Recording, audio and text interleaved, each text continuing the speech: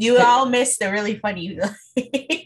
Like it's just she's just so weird. Like I love her to pieces. It's just so such an odd species of cat.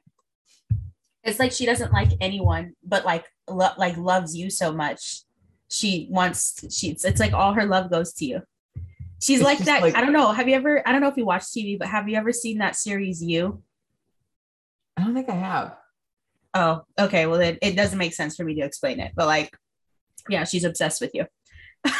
I just think because I'm at my most vulnerable, then she wants to snuggle. I think that's what it is. Oh, yeah. Well, Anyway, how was your week? What's going on? What's new? shit. Honestly, it feels like this week was a bunch of bullshit. Like, I mean, as far as my full time job, um, it's like as time goes on, like my mind is just like separating from it, and it's like, Hmm. no, stay in real life, and it's like, gosh, it's like the more coaching kind of takes over, like what I'm doing, Yeah. the more separated I get from it, and I'm just kind of going through the motions at work, and I'm developing still at work, I would say, like mindfully, but Yeah. I can definitely feel it where it's like, sheesh, it's a really big struggle for me to do both because it's so they both call for two different things. Right. So and one of them obviously I like a lot more than the other. So that's been my week. I feel like I worked at work, but I didn't. Like I like I did what I needed to do, but not like more, I'm a above and beyond person, Yeah. not more than what was necessary. And that's never really good enough for me. So, yeah, there's that. How about you?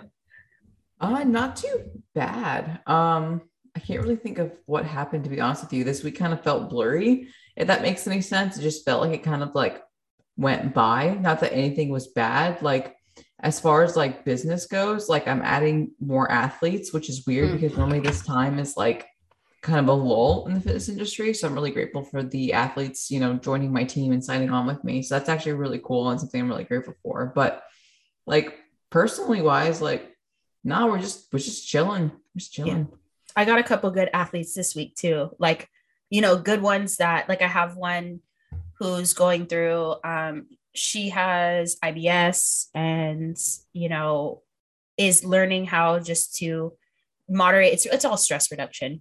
So Mm-hmm. it's like, she did the 8 week challenge, and just by reducing her stress, like her body is completely different. So it's like she signed on and she's been really compliant. And I had another one sign on, and I have, I think, two more coming next week from the challenge too. So that's nice. Um, so I'm in a good spot, like coaching wise. Just yeah, rolling with that. I love it. I love it. And we have a very fun and exciting topic today talking about why we train till failure and Oh, how I'm that excited. how that like failure component actually kind of translates into you winning. Mhm. So obviously there's so much more that goes into developing muscle and getting muscle hypertrophy when we're talking about progressive overload, nutrition, sleep, stuff like that. But today we're really just focusing on like how does an actual muscle fiber grow? Like what does a muscle fiber need stimulus wise in order to grow? So we're talking about the different types of hypertrophy, how to create an optimal tension to induce muscle hypertrophy, muscle failure, pros and cons. What about reps in reserve? Should you train to failure? Should you not train to failure? So that's kind of going to be the topic of today's podcast. I'm really excited for it. Yeah, you know how I feel about training to failure. I'll Dude, it's awesome. And I don't know about you, but I'm not able to train to failure right now. We're doing like 2, 1, 3 reps in reserve, depending on the lift. But like those are still fucking hard sets. It's not like oh yeah. we're not goofing off by any means in the gym, but there's I something mean, about like the art of failure that's like beautiful almost. 2 reps, I mean, 2 to 3 reps in reserve. I think people don't understand. It's not a walk in the park. It's not Mm-mm. like, oh, you're not failing. And so it's not hard. Like it's definitely hard either way. But one, you're going all the way, and then the other you're just barely tipping it, and then you stop, like, and that Exactly. is a skill in itself. Like it's actually much harder. I've never had, okay, so me personally, I've never had to train RIR. I've Mm-hmm. only trained like one RIR for deadlifts, and I think maybe for squats, Yeah. because they're bigger lifts and it's just harder to They're do. more technical, absolutely. And Yeah. plus then you risk the safety as Yeah. well. So but I can get to failure with the squat. That's the thing, is that I have a lot of mental fortitude to be able to do that. So I can, but it's Mhm. harder for me personally to not go all the way. It's harder for me to stop at one RAR. I haven't had to do two or three, but I could imagine for someone like myself, when the time comes, if that ever comes where I have to do that, um, I like generally, like if I can't train to failure, like if I'm coming off sickness or something, I just won't train. I just won't Yeah. train until, that's just me though. Like some people will go to the gym and do a few reps in reserve or whatever to reduce stress, but I'll just take the extra rest day. But that's just my Mhm. style. So yeah, this is a good one right here. Absolutely. So when we're talking about muscle hypertrophy, we're talking about like how does a muscle grow? In order for muscles to grow, they need that initial stimulus. And what that looks like is specifically mechanical tension. That's like one of the biggest principles you need for muscle hypertrophy. And that's like the actual receptors that are in the muscle tissue that respond to that mechanical tension, both in amount and duration. So it's not just the load, it's not just about how much weight are you lifting, it's about creating that tension through proper engagement and having that amount of time. So also thinking about time under tension when it comes to executing, that rep that you were doing in that point in time. There's also like involved in the actual growth. We're also thinking about metabolic stress, which is kind of like, that lactate and hydrogen ions that accumulate in the muscle tissue and help to generate that fatigue as well. Along with the actual damage of the muscle fiber, the actual like smallest increment of the muscle tissue that actually does get damaged and gets, accumulates these micro tears that helps to generate this initial response for the body to be like, oh shit, something's happening. We don't like this. So this is how we need to get better and improve. Yeah, for sure. And then there's two types of muscle hypertrophy. So there's myofibrillar, which is increasing the size and the amount of the contractile elements within the muscle tissue. This would include actin and myosin. So we're talking about like at the cellular level. And then sarcoplasmic, which is an increase in the cellular components involved in producing a muscular contraction. So that would include like enzymes, the T tubules, et cetera. Like we're not going to go super deep into that, but those are the two types of my muscle hypertrophy. Mm-hmm. Yeah. Exactly. There's also hyperplasia, but as of right now, to date, there's not really much scientific evidence to show that humans can undergo hyperplasia, which is essentially increasing the number of contractile elements, not just the sheer size, but the actual number. Like there's Mm-hmm. evidence saying sometimes in other models, but most of the time it's just, as of right now, it's just not something that we think that humans can do, at least to make note of. So when we're talking about hypertrophy in this setting, we are specifically talking about just increasing in the muscle size. Yeah. Yeah. So again, myofibrillar. Dude, I hated that word, dude. When I was in Myofibrillar. I did X-ray, good the first time. You shook your head when I got it. You're like, oh, it's just so hard to say, dude. myofibrillar is increasing the size, okay, of these elements of the cells. Okay. Sarcoplasmic is an increase in the cellular components to produce a contraction. So that there's two different things there. So just knowing the difference is really important, and that's why it's important mechanical tension and mechanical wise while you're training. That's why these things are important, not just not just the size of the muscle, but how you contract. That's why we have tempo. That's why we have detail in training. That's why we don't just like go to the gym and just start pumping. Like we do a lot more than that, and so that's where these elements come in, because literally you can develop the sarcoplasmic aspect from training a certain way. So just so you Exactly. know. And people don't even think about like the deep, not like why would you though? Because your goal is to increase muscle size, but you're not thinking like at the cellular level that like you need like more enzymes, you need more Mm-hmm. ion channels, like all of these like chemical terms and chemistry terms that we're kind of like rattling off to you guys. Like those also have to increase in number. And it's really important to understand that. And kind of thinking about that when you are training, maybe not that, oh, I'm adding more T-tubules, but like, Yeah. but like actually thinking like when you are lifting with a purpose, because that purpose is desperately needed. Yeah. Yeah. So now we're kind of thinking like, okay, so we're lifting weights. So how do you kind of create that mechanical tension? And that is with hard fucking sets. Close to failure. Close to failure, if not beyond, depending upon like where you're at. But when we're thinking about hard sets, the reason why we have to get so close to failure, at failure, maybe even beyond failure, depending upon your level of experience in the gym, is you want to recruit these high threshold motor units, which are going to rely on the size principle, which essentially means the motor units are going to be activated in order of smallest motor units to largest motor units. And that recruitment is going to depend upon the force needed to move something. So let's think about this in application. If you are a beginner and you pick up one of those pink or purple 3-pound dumbbells and do a bicep curl, you could probably, whip out 20 easy reps and might get a somewhat decent pump. But, when you pick up maybe that 10-pound weight or that 15-pound weight, it's a lot heavier. You're going a lot slower. You're going to, if you're going to push it till failure, you're going to be recruiting a lot more of those larger motor units because you are just going to need more muscle fibers to create that force to pull that bicep up during that bicep curl. So what about people that like they want to lose weight and they end up like lightening the weight? Like they end up like putting, they won't lift heavy.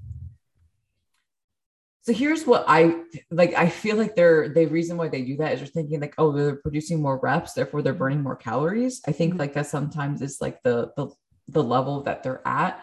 The thing is like heavier loads are going to recruit those high threshold motor units quicker, earlier, because obviously if it's a heavier weight, you're going to need to recruit those larger muscle, not the larger motor recruitments.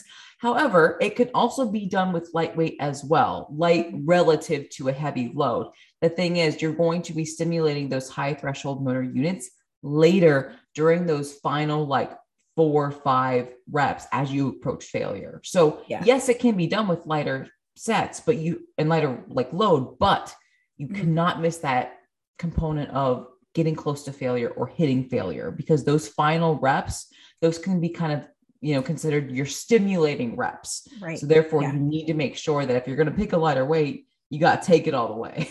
I think that what you said is great about like the thinking that you're going lighter, so you're burning more calories. I don't know who needs to hear this, but lifting weights is not about burning calories. It's not about burning calories. It's about building muscle. You're not doing fail sets so you can burn calories. That's not how it works. And so that's why I asked that question, because I know you're going to have a good answer. But heavier loads recruit those high threshold muscle units, and lighter loads, it's harder to get to that point. You would have to have a ton of volume. I mean, either way, like you need intensity when it comes to bodybuilding. And so having heavier loads will increase that intensity much faster. And then on top of that, you're not fatigued doing like 100 reps on like a bicep curl, So remember that like weight training, like even people that do lift heavy, I think that when they come out of a mindset of like, I'm trying to burn calories, I'm going to do this so that I can burn calories, I'm eating this meal so that I can burn calories, it's not how you want to think. You got to change the way that you're thinking there and think like, I'm going into the gym to use this food to build muscle. Like, not because the more you think I'm trying to burn calories, the more there's a difference in intensity there. And so just keep that in mind. With the whole lighter weights, heavier weights things, there's a reason why we want to go heavy, and there's a reason why we want to get close to failure. It's not just because we want to push you and make things hard. It's very scientific, because those stimulating reps matter. So, and I think also to kind of piggyback off what you're saying, like not only is that intensity going to be different, but so is that execution. Because if you're thinking that like, oh, the more you move your body, the more you maybe get your whole body into a fucking bicep curl, the more calories you're going to burn. And then you see those people like, thrusting up weight during a bicep curl or doing like extra bodily movements because they think that full body movements are going to generate, more fatigue or burn more calories or, help them get more shitty reps in. Like, it's not just about the sheer quantity, it's about the quality of that execution. Yeah, that's a great point, because I think that people hear heavy sets, right? Let's do heavy sets, and then they take out that component of actually executing. I mean, I do it sometimes too as I'm progressing. Sometimes I'm progressing too quickly. And I can tell my form's faltering, and I'm like, okay, I need to pull back this upcoming Yep. week. Because I think I'm there, but I don't think I'm there, because I can tell that by the way that I'm executing, I'm not feeling the muscle fibers the same way, even though the weight might be heavier. And then I noticed that I might be more fatigued later, but not see as much growth like during that week, or I can't see as much changes and whatever. So it's really important to be very, very cognizant of the fact that, yeah, we're saying like heavier sets are probably going to be what's best for you, like as far as like growing. However, like don't go in with heavy sets with your form shit, because that's not gonna do you any good either. You have to have this like happy medium, and you have to take your ego out of it, because what's heavy for you is not going to be what's heavy for someone else. Mm-hmm. For me, for example, like I don't have the best squat, like I really don't, but I have great quads, glutes, and hamstrings. I don't have the heaviest squat though. I can't get a very heavy squat. As far like I'm saying like what's not impressive. Like I guess when I do like my squats, I think the most I'll go up to is like 145 for like eight, really. Mm-hmm. That's still a hypertrophy range, but for me, that's heavy. Like you have to find what's heavy for you. Whereas some girls that have been training more strength based, less bodybuilding, they might need heavier weights to stimulate the same way that I'm stimulating. So it's something that you have to find for yourself, and that's something that people can't tell you. Like someone can't tell me like that's not enough. Well, I know it's enough because I see my results and I see that I'm growing, and I know that I'm failing. And so you'll have to find that for you. It's really important to be like very mindful about that.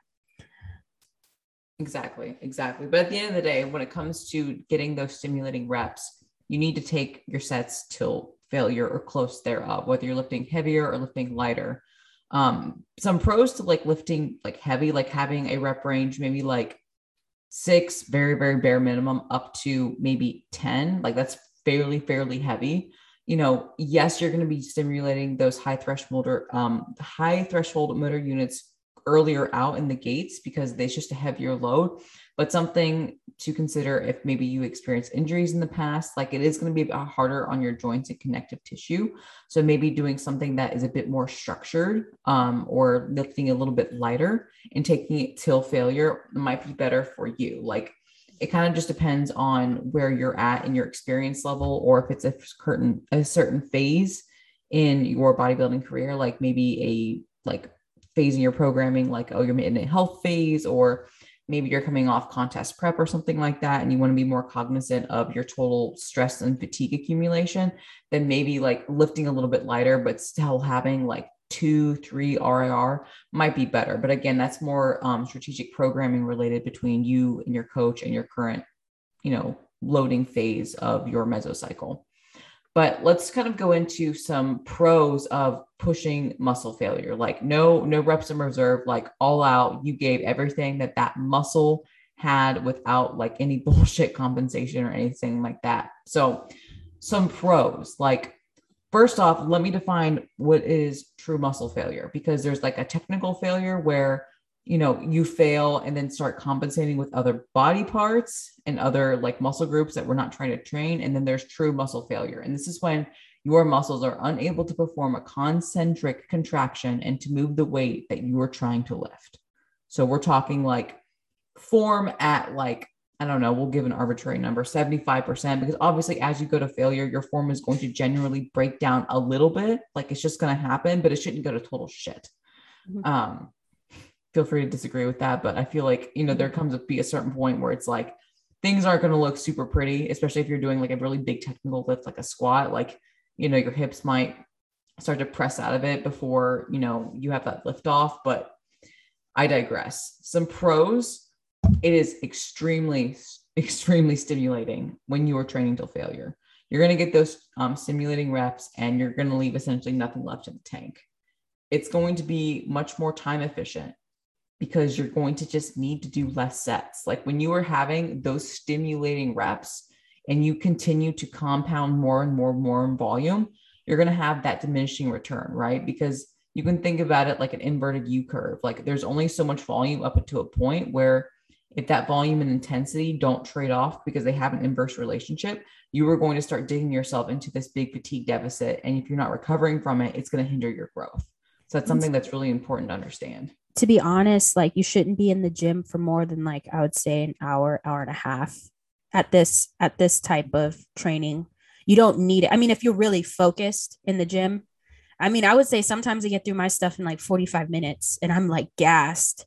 Yeah. And so like for people that go into the gym for 2.5 hours, like you don't need it and you're not training a failure if you're doing that. I'm sorry. Like you would be so done. You would be so done and just be dreading your next sets. Like there are some times where I could do I'm prescribed a warm-up set towards the end of my session and I end up not, I just go straight to failure because I literally don't need to do any more than what's there. So Mark might have like one or two warm-up sets and shit. If I'm feeling it and I'm really gassed, I just go straight for the fail because there's a point where I don't want to say it's a waste of time, but you're overstimulating and it might interfere with your recovery later, especially if you're just gassed towards the end. And so you don't need to be in the gym. You don't need to be in the gym. I think like from a general population standpoint, very often when you train to failure. Like I had my chiropractor ask me, how many days do you train? I said 3 to 4 a week. He was like, he looked at me like, what? Like, and he was, it's usually 4. I said it's usually 4, but sometimes I need an extra rest day. And he's like, what? Like, I thought that people like you train like every day. And I go, yeah, some do, but I don't, And so, yeah, it's hard for Gen Pop to realize that. I think you don't have to be in the gym if you're training really, if you're really intense with it. You don't need to waste time in there. Because it adds so much stress. And once we get into the cons about it, then you'll see. But it does add a lot of stress. So you don't need to be in the gym 6 days a week training a failure. And you definitely don't need to be in there for 2 hours. And if you are, you're not training a failure. So Agreed. And you actually kind of touched on a good con. It's like because you are having like such a high like it's a really high fatiguing thing. You're going to have like much more muscular damage and also that central nervous system fatigue. So you'll need longer recovery, which is why like, if you're training till failure, true failure, like you should only really be training 4 days a week max, maybe 5 if you have like a 2 on 1 off type of split, but like shit. Yeah. I mean, some people, especially newer lifters that are needing to grow muscle, I think that volume does help them. So like having a 5-day split helps, especially if you're trying to grow muscle. Now, when you get more advanced, it starts to change. It starts to be to where you can pull back a little bit on the training frequency and volume. So I remember when I was first growing into figure, my sets were like 20 reps for like even like my warm-up sets, which would be a lot. Like that's a lot like to warm up with. But I grew so much during that time. And that time was a time for me to understand what it was like to have intensity, to truly warm up my muscles. And then to also like get to failure. Right. Like, and then in my second phase of training, I pulled down to like 6 reps, 12 reps. And then I was like super strong. Like I was like, my strength increased so much because I was no longer doing those, 20 rep ranges, but I also understood how to get to failure at that point. So for people that are trying to grow, I would say like take it. Don't train 7 days a week, but also don't be negligent with your volume, because it's important. It's important and it's important because you need to learn how to get to failure. There's a learning part of it that's so important mentally, that takes a long time to get to. It's not like it just happens overnight. So totally agree. And just to give a little bit of a not necessarily devil's advocate, but if you're like working with a coach and you're a beginner, but you're only training 3 days a week. Okay. Well, if you're also in like a health phase or something, like that's totally different. Like, don't just do more because Ash and Britt are saying, oh, you need to lift 5 days a week. Like if you're like in a health phase, you're correcting gut health, you're taking stress away. The last thing you should be doing is spending more fucking time in the gym. So just a little disclaimer I'm talking about people that are in the position to build muscle. If you are in the position to build muscle, then think about where you're at, as far as your level in training, because that matters, and where you're at, like just musculature wise, how much you've already built, and all of those things matter. So yeah, if you're in the position to do it. If you're not, like, then just turn this podcast off, I guess. Then chill. Yeah. And the last con of training till failure is there can be some safety concerns for beginners, especially. And then also, like, if you're doing more technical lifts, like a squat or a deadlift, like, you know, there can be something where if you push it too hard, too quickly, and maybe you're not always fully recovered as you maybe thought you were, there could be a higher risk for injury there. But for the most part, like, chances are, like, your coach is going to be really smart when it comes to their programming, and you're not going to be taking like something that isn't extremely safe, like all the way, unless like there's just some cause for concern there. But going into reps in reserve, this is specifically where we're kind of holding reps in the tank, right? So you're not going to true muscular failure, but this is not under any circumstance mean that these sets are easy. Like, they are still just as fucking hard as failure. You're just not reaching true failure. And I think there's like this debate kind of like in the fitness community that, like, can you still grow and make progress? Absolutely. Because again, it's about those stimulating reps. So as long as you are training hard and having hard sets and getting those stimulating reps, you are still going to grow and make progress. Now, at that rate, again, with that inverted U curve, it kind of depends upon person. Like, no, there's not like a one size fits all thing, but it's really important to just have context, because maybe someone who is really, really high stress shouldn't be training till failure because their recovery is going to go to shit and they're not going to be able to, you know, generate enough recovery to get out of that fatigue deficit that they've developed. And they might be, you know, holding back on their growth. So maybe reps in reserve would be better for them. So again, it's always context specific when it comes to, you know, programming for a client or programming for yourself. I think it's important to know, like, when should you be in reps in reserve? Like, when should you train reps in reserve?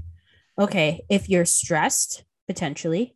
Like, so like this is more auto regulation. Like, if you're stressed from something, so like you might, if for stress could be your menstrual cycle. You might be on the first day of your menstrual cycle and you feel very fatigued. You might consider taking that day off, or if you need to train and you can't adjust your schedule, then might want to consider reps in reserve. If you are on a protocol for, like, with your coach for like gut health or something, they're probably having you do reps in reserve or something like that. I don't want to say some shit like that, but like something like that. Any type of stress that you have less sleep. That's a stressor. Realistically, like, you would like to probably take that day off, but if you can't, then you might want to consider reps in reserve. So reps in reserve are great auto regulation tools, to where, like, if you can't adjust your training schedule, they're great to use, like, in the moment, like, you know. And then they're also obviously going to be programmed for you by your coach if needed.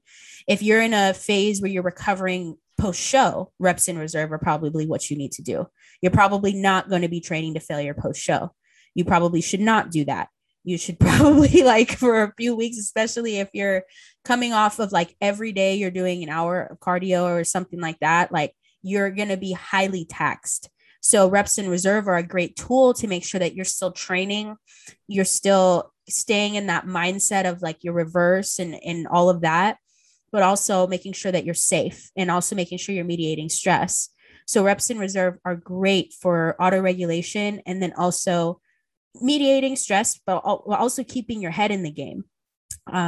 So yeah, they're not supposed to be easy, as we keep saying. Like they're not a walk in the park, but they are effective.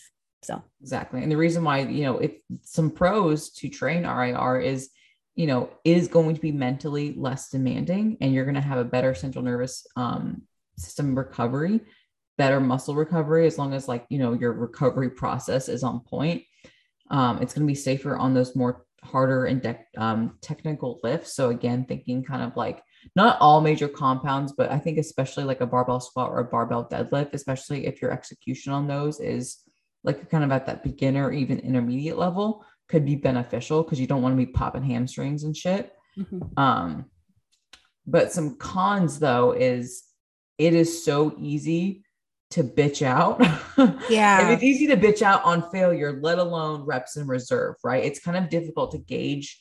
Is that 2 reps in reserve? Is that 3 reps in reserve? Was that 1 rep in reserve? Like it's kind of hard to do that. And if you are bitching out, you're going to get less of those stimulating reps and therefore probably not progress the way you would want to be progressing. Yeah. Yeah, for sure. I think when you're trying to teach people how to lift, like beginners, RIR is not something you necessarily want to use. And the reason why is because they don't know what failure is yet. They have no idea. So how do you know what RIR feels like if you've never failed? So in that case, like usually my style, and it might be different for you, Ashley, but for people that are just beginning, I give them a set number of reps and sets, and then we go into failure training later on. And then we start putting in more intricate like RIR type stuff, because I can't give them RIR if they don't know what failure looks like yet. But I also can't necessarily give them failure in the beginning because that's too much on the central nervous system. So yeah, I don't know how you do it, but that's kind of how I veer, especially when it comes to lifestyle people that are just getting into the gym and they've never done anything before. Right. Yeah.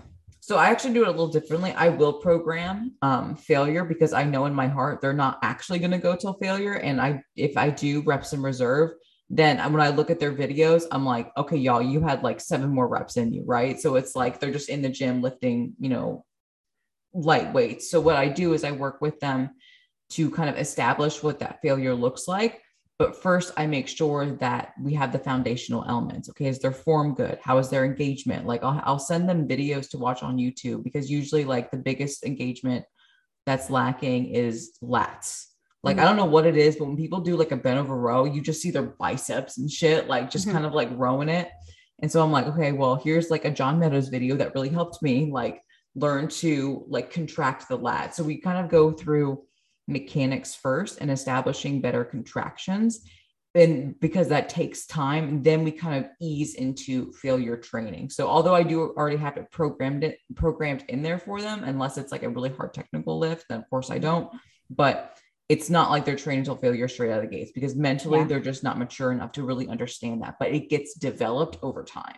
Yeah, for sure. I find that like kind of tell like looking at their training videos, you can see where they can push more.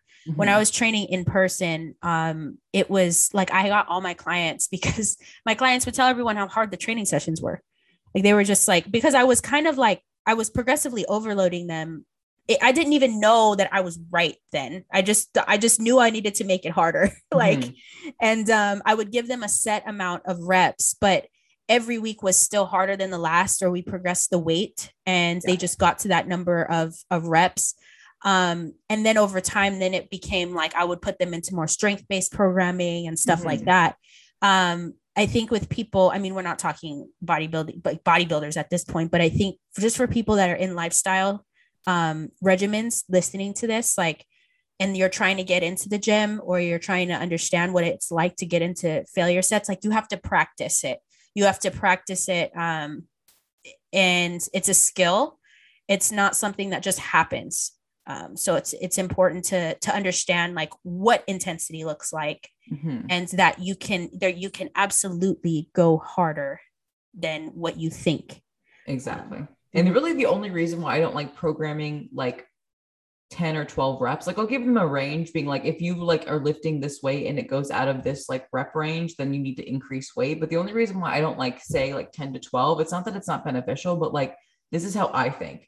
If my coach tells me 12 reps, I'm going to be more focused on counting 12 reps. And I'm not going to be worrying about muscle engagement. So especially for those newer people, I'm like, listen, here's like a generic rep range that like we want to try to stick with, but I want you filming your top sets and I want you thinking about what muscle you're using. Even if you don't necessarily understand the actual anatomical positioning, if you're squeezing your back, okay, well, think squeeze. I want you more engaged with how it feels and how your muscles are working than just doing 12 reps because Coach Ash said 12 reps. And that's just kind of like my train of thought. And maybe I'm overthinking things, but like, that's just like how I used to think of it when I was like with my first coach. If it was like 20 reps, then you do 20 reps and like, fuck muscle activation. It's different for everyone. So, yeah. Exactly. So should you train to failure? When should you? It depends. It depends on what your goals are and your training. Like that's why we're talking about this, like, right? Because it's like this whole beginner thing versus bodybuilders versus what, like, it really depends. It depends on your comfortability in the gym when it comes to lifts. Like I have lifestyle people that don't go to failure because they don't like people looking at them go crazy, right? Like, whereas for me, like, I don't care who's looking at me. I'm going to failure. I don't care if I look ugly and I don't care if I'm screaming. Like, so it depends on your comfortability, your training experience, and your goals. Beginners, RAR on smaller lifts, RAR on larger lifts. If you know what RAR looks like. If you don't, then you need to find out what failure looks like first before RAR is a thing. You kind of have to, that's just my opinion. Like, but yeah, Ashley, like, I don't know. Yeah. I mean, I think if you're a beginner and you're wanting to figure out what RIR is, pick a safe lift, like pick something that's like contained, like a leg press with the support bars, pick something like, I don't know, maybe not a pendulum squat, because I think it'd be scary as shit sometimes, but like pick something that's safe to try. And then, go, just film your top set and just go and try not to look like a jackass. Like, we're not like saying like ignore tempo and stuff like that, but like try to see how far you can push. Definitely. And then you have that good starting point. And then you can be like, well, what does that feel like for bicep curl? Because obviously a failure set on a leg press is not going to feel the same as a failure set on a bicep curl. Definitely. I think like, even like if you were like, don't go fail set balls to the wall on like a deadlift or a squat. Like, don't do that, because you have to learn how to do a squat correctly first, right? Like before you can do all of that other crap.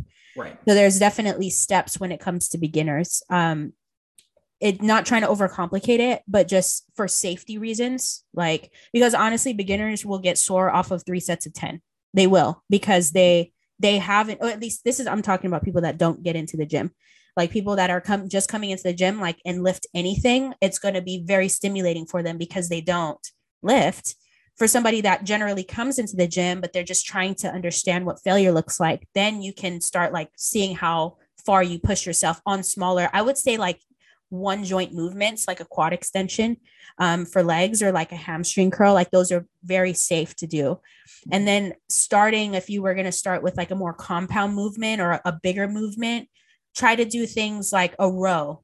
Like a row is a good like starting point for failure, because it's you don't need a spot for it. You can drop the weight when needed, like stuff like that. So think smart when you're coming in and you're like learning how to train to failure. But don't hurt yourself. Don't go with those big lifts until you have someone with you, or you have mastered the lift itself and you're comfortable doing it. So agreed. And everyone who's more advanced in the gym, we're talking 0 reps in reserve, going to true failure, 1 rep in reserve, maybe depending upon if it's a technical lift. But again, these aren't hard set rules, because again, even if you're an advanced person, but maybe you're in a push phase versus a health phase, like again, more is not going to be better. Like you have to be smart when you're in your programming to understand like what you need to do to either be in a maintenance phase, maybe like I said, it's a push phase, whatever. So be smart with your programming. Yeah, for But sure. yeah, some key takeaways though. Essentially, like if you like got this far, like, okay, well, here's like 3 bullet points for you. Have hard sets, whether it's going to be lightweight or heavyweight, depending upon your goal, you need to have hard sets. You get those stimulating reps. Reps done closer to muscle failure are going to recruit more of those high threshold motor units, which is going to create more tension and have greater impact on muscle growth. And then lastly, training till failure requires less volume due to the level of intensity. So understand that when you are training hard and you are having hard sets, your volume should not be high and you should not be going to the gym all the fucking time. Yeah, you shouldn't. Training frequency is less. Training Mm-hmm. volume, like you, it's less is more with failure training. That's like the key takeaway. Less is more. Yes. Um, and also, I think that mentally, like failure, you have to think about what is going to get you to keep going. I think it's a really important aspect to think that people that are good at failure training are good at mental strength and mental fortitude and mental training. So a lot of times I find people that are good at fail training have been through the ringer in life. Like I Mm-hmm. know it sounds weird, but like they've been through the freaking ringer. Like, and so they're good at failure training because they know how to push their minds. Um, and that's really important when it comes to failure training because you can push, even I could push more than what I think I can. Even now, I always know like when I stop, I probably could have gotten more, but the body will stop before everything. And so be very mindful about that is that failure training is not when it hurts, it's when you're done. It's when you can't move anymore. It's when like you're literally failing, you're trying to get that last rep. Like if you didn't try to get the last rep, then you didn't fail, Mm-hmm. type of thing. And so I always have like when I have my athletes that live out in Southern California, if I have them come train with me or they decide they want to come see me or something, we train together, they're like, oh, this is what you mean. Because it takes to see someone actually do it to actually to know like what that feels like. And so just keep that in mind too. Like mental fortitude is super important when it comes to failure training. Um, but there's a method to the madness and less is more with fail training. So Exactly, exactly. And to kind of piggyback off what Britt was saying, a good piece of advice I actually got was from Keely, and she said, "Don't recognize the pain that you're experiencing as pain. mm-hmm. Experience it as stimulus, because that's what it is. Like Yeah. it's all about stimulation. Like, yeah, it fucking hurts, but like, don't acknowledge that it's painful. Acknowledge that what you were doing is just the stimulus that you need in order to produce the results that you want.